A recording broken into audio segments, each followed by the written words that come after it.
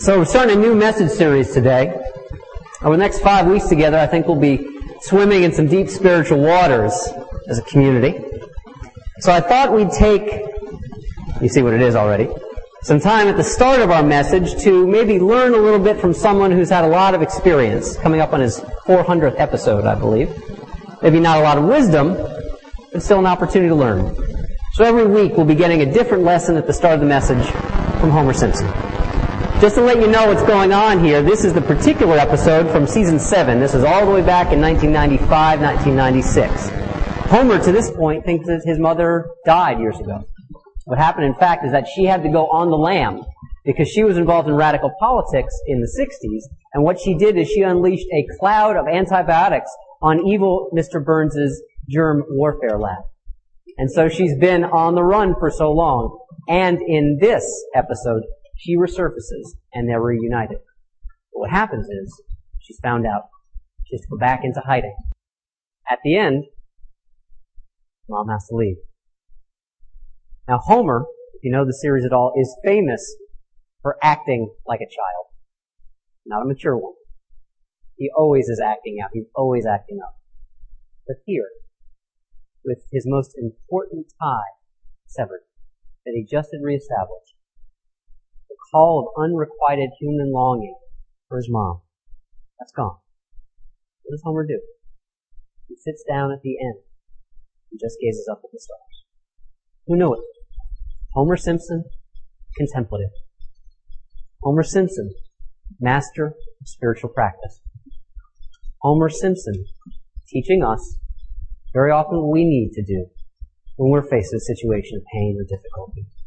Just sit down into it.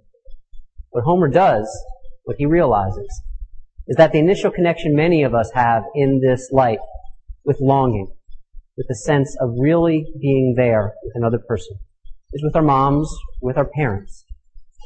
But Homer also knows, or at least he learns, that at some point that connection will no longer abide. And so we can follow the call out of that original connection in our lives to a larger connection to the universe, to God, to the mystery, to spirit, however we wish to understand that reality.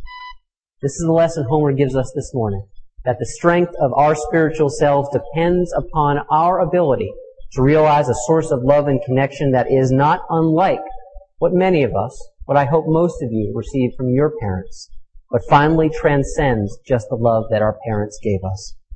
We first hear the call of spiritual longing in our lives from our parents. But finally, if we're going to grow spiritually, we have to follow that call elsewhere. Sometimes we follow that away from our parents, and sometimes we follow it back to our parents. And so this morning, I want to tell you about the one and only and obviously unsuccessful time that I ran away from home. It was, I can barely remember, 4th, 5th, 6th birthday. And I got a really, really cool gift that obviously didn't take as well, because if you were part of the work crew that put together the shed that we have out back to store our stuff, you know that I was absolutely pretty much useless during that. But when I was 5, I did get a nice gift. My first tool set.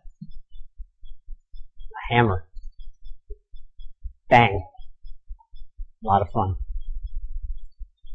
Screwdriver. An awl. Actually, I still don't know what an awl does, but I know I got one of those. But what I really, really loved was this. The saw.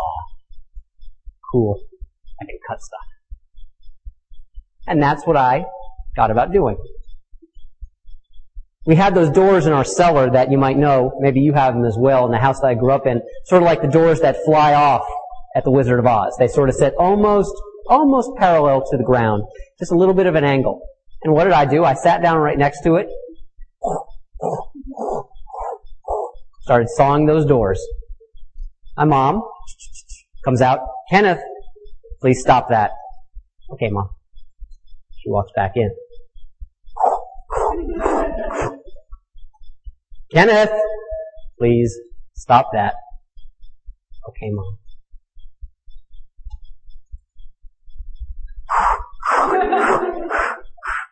This time, no warning. No more Saul. It's my birthday party, and I'm going to cry if I want to.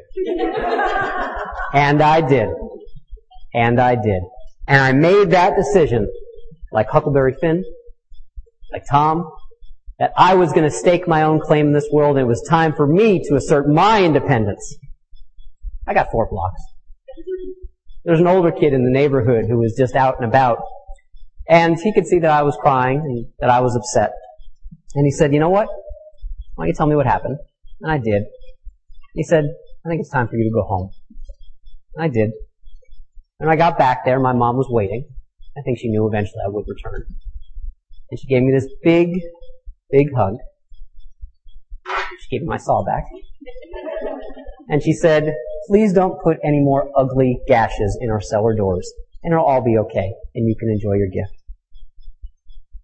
I didn't saw the cellar doors anymore. I learned that lesson. Really what happened, and what I remember from that experience, was the sense of that hug. How safe it made me feel, how connected it made me feel, how I could sense that home was not just knowledge that I thought about as a 5-year-old, I really couldn't, but home, my parents and my mom, was a place that I knew, a place that I could rely upon. So yes, also a story of me failing to assert my independence, but that's going to happen. That security is what abides all these years later, 32 years later. It was that hug.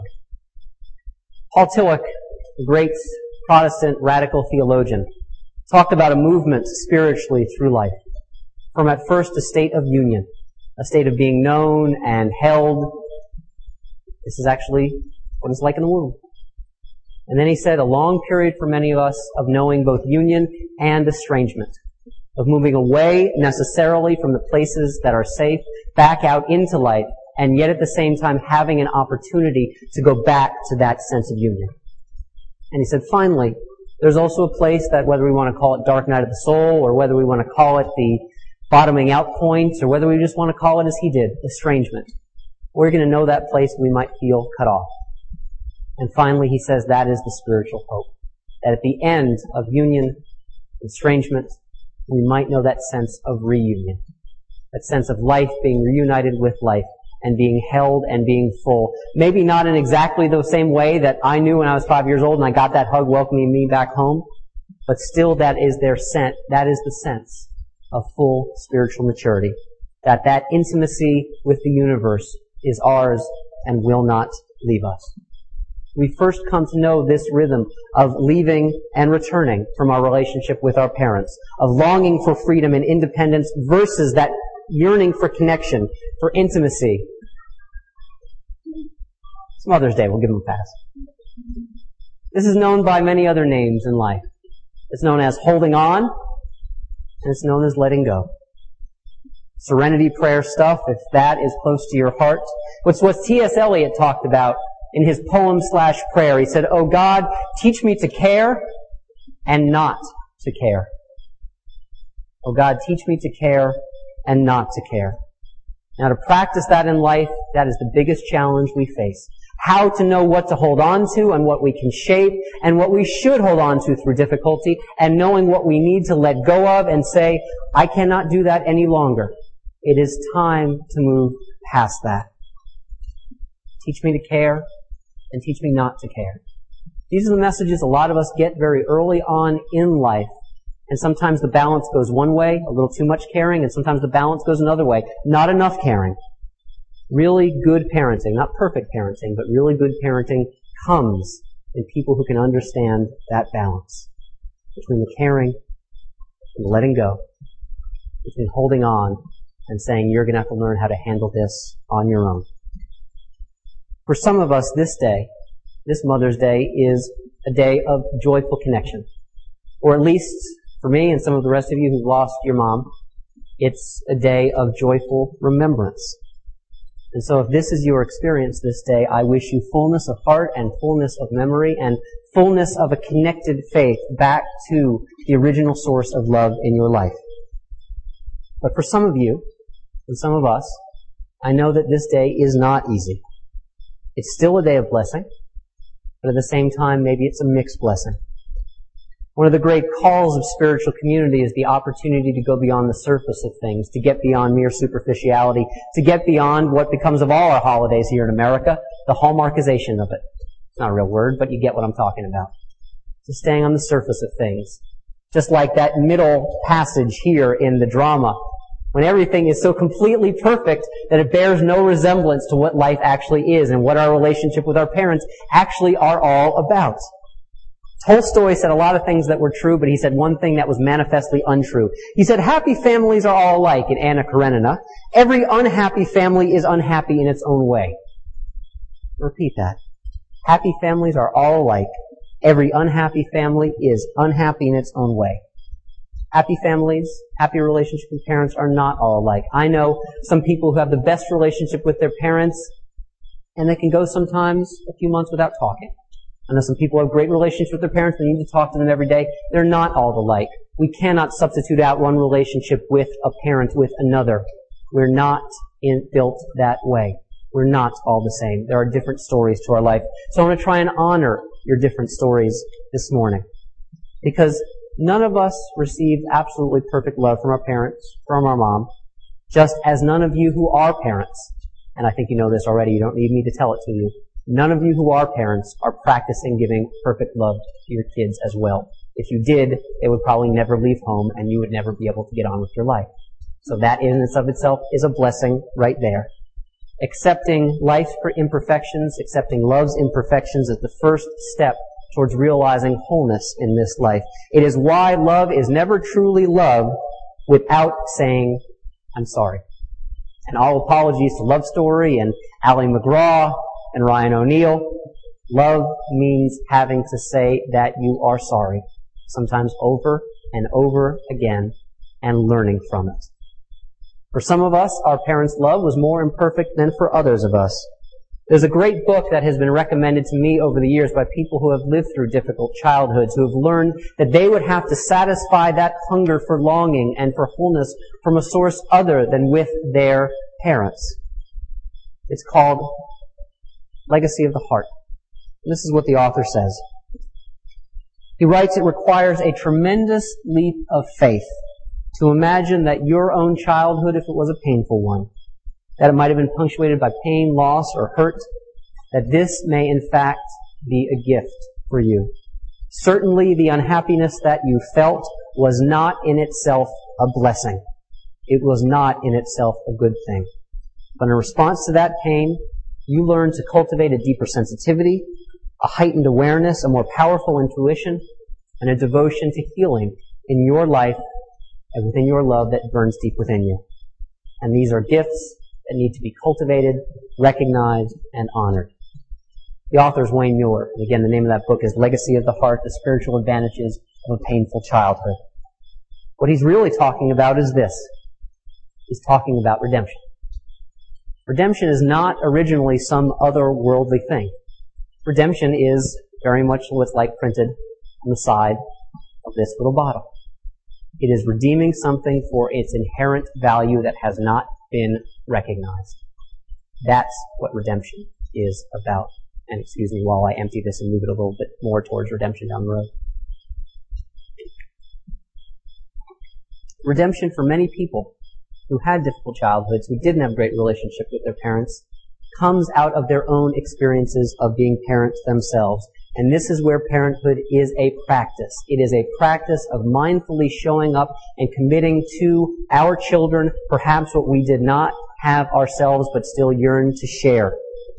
Redemption comes about, and maybe this describes part of your journey through this life. Redemption comes about when the child of the workaholic grows up and becomes a father who against everything that he has been trained to do, makes it to nearly every Little League game or play or rehearsal or recital that their child has.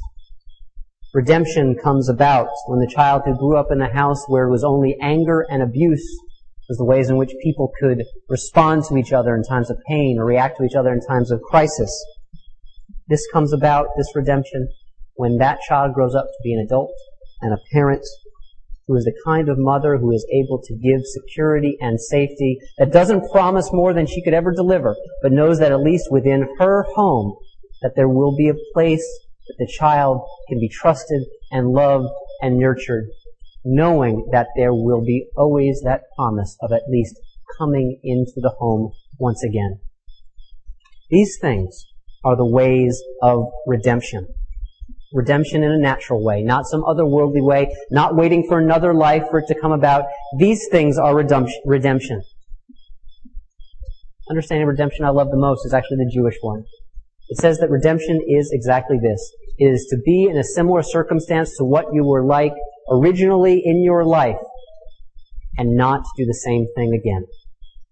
Think about that. Think about that. As a parent, as someone who struggles, as we all do, with various issues, and that's what this message series is dedicated to.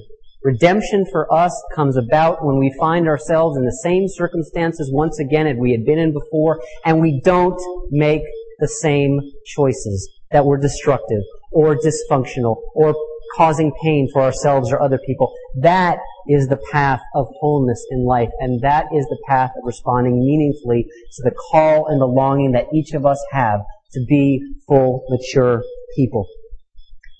I've got a book coming out sometime, not my control, sometime in this coming year. It's about the experiences of men as we grow up through roughly 20 to 35 young adult guys, sort of like myself, although I'm 37 now. I'm technically outside of that. I'm approaching middle age, if you can believe it. Approaching. But there's one of the writers in the book who describes his journey, as I understand it, almost sort of like an archaeologist, as I would think. An archaeologist who gently digs down through the layers of sediment that have been collecting in his life over the years and finds there a buried treasure that he did not know he had. His childhood was taken from him, not by will, not because someone intentionally took it from him, but because his father died when he was 10. And so from that point on, he was the man of the house. Age 10, and he had to take on all those responsibilities. That's what the family told him. That's what his mother told him. That's what the family friends told him. He was the man of the house. And his path of redemption arrived when he decided that as a parent, as a very, very profitable, very successful architect, he was going to be the one and not his wife to be the primary caregiver to their children. At the end of his essay, he writes this. He writes about seeing Edward Hopper's picture, if any of you know it, the automat. He talks about seeing it with two of his kids. And he writes, "Recently I took Sydney and Grace to the Des Moines Art Center. I was curious how they would respond to the art, particularly, some of the more abstract and intellectually challenging pieces. But with a sense of exploration, I decided to guide them through and spend time only when their attention and their notice was caught. Edward Hopper's automat was the first painting that they seemed to notice. I quietly sat down on the floor in front of it. They happily plopped down next to me. We sat cross-legged together and looked up at the woman in the painting. They asked me, who was she? I asked them where she was and what they thought she was doing. They talked about her yellow hat. I asked if they could figure out what the weather was like outside the dark window behind her. They determined on their own that it was cold and that maybe it was raining. They began to build a little story for her, develop it, why she seemed sad, why she was alone, what was in the cup that she was holding and the cup she was drinking from, why she might go, where she might go when she left the automat that night. And then he concludes the last two sentences. We sat there, the three of us, in wonder, in curiosity, in discovery. We sat there, the three of us, children. We sat there, the three of us, children. For all the psychobabble about the inner child, it's a real part of us. We can get deep down gently. We can't do it in the same way that they take coal out of mountaintops. We've got to do it like an archaeologist. Dig down gently, firmly, and see what is contained there within ourselves and know that we do in fact possess it if we look deeply enough. Accepting, as this man did, as Greg did, accepting the imperfections of his past, accepting the imperfection that just was built into his life, and his dad had to die. He was able to have a new understanding of himself and himself as a parent. And sometimes we learn a deeper love for our parents, not in spite of, but because of those very imperfections. Just as we have gratefulness for the strengths that they gave to us, we can also learn to have gratitude for the places where the cracks were in them so that the light can shine into and on our lives. Some of you know the name Jay McInerney. He was a somewhat well-known novelist in the 1980s. He wrote Less Than Zero, which was sort of autobiographical. It was about his life as a literary agent, literary editor. Actually, that was Bret Easton Ellis. Jay McInerney wrote Bright Lights, Big City. Bret Easton Ellis wrote Less Than Zero. Excuse me. A little detour there. But what he was writing about was his experience as a guy who was aimless in life. Drugs, alcohol, meaningless sex, all the kinds of things that, you can find anywhere, but especially in a big city like New York. And he wrote about it and he became famous. And because he became famous for doing the wrong things, he did more of the wrong things. Eventually, in and out of rehab, in and out of marriages, he found himself back home, called back home because really he had no place else to go. And back home because his mom was very, very ill with cancer. And in fact, she was going to die a number of months down the road. He wrote about this about 10 years ago. He said that one night he was staying up with his mom, and she was sort of going in and out of consciousness. And at one point, she sort of sat upright and became lucid. He started feeding her ice chips to make sure she stayed hydrated. And she said, I have a story to tell you that no one else knows. And no one else will ever know except for you. It turns out that his mother, who was respected by the entire community of the suburban New York, Connecticut, upper-class lifestyle that Jay McInerney grew up in, was respected by everyone. She was a sainted figure. She was at the church. She was at the bazaar. She was every place you needed her to be. Decades ago, she held a secret. What had happened is that she had had an affair with their best friend's husband. She had had an affair. It was a torrid one. It was the kind of thing that threatened to split their marriage apart. Finally, she and the man she was having the affair with decided they would not continue. They would resume their lives. They would see if they would get back to normal. And for everyone in the world, including Jay McInerney up to this point, she was Saint Mom. And in her saintliness, in her always doing the right thing, he thought he couldn't relate to her. Because he was the screw-up. He was the black sheep of the family. He was the one who went out and earned a ton of money and then burned through a ton of money. But in the final moments of her life, he came to see that in fact through her imperfections, their connection was stronger than it ever had been. And so perhaps on this day, when you think of your mother, when you think of yourself as a mother, or as a father, as a parent, you can think not just in the Hallmark way, and we can be called to think together of not just in the superficial, gee, isn't mom great kind of way, but to know truly her imperfections and ours, and to claim those and name those, and even to be grateful for those. As you all know, one of the 10 Commandments is to honor thy mother and father. And I don't think that's like saying, yes, mother dear, yes, father dear, whenever we're asked to do that.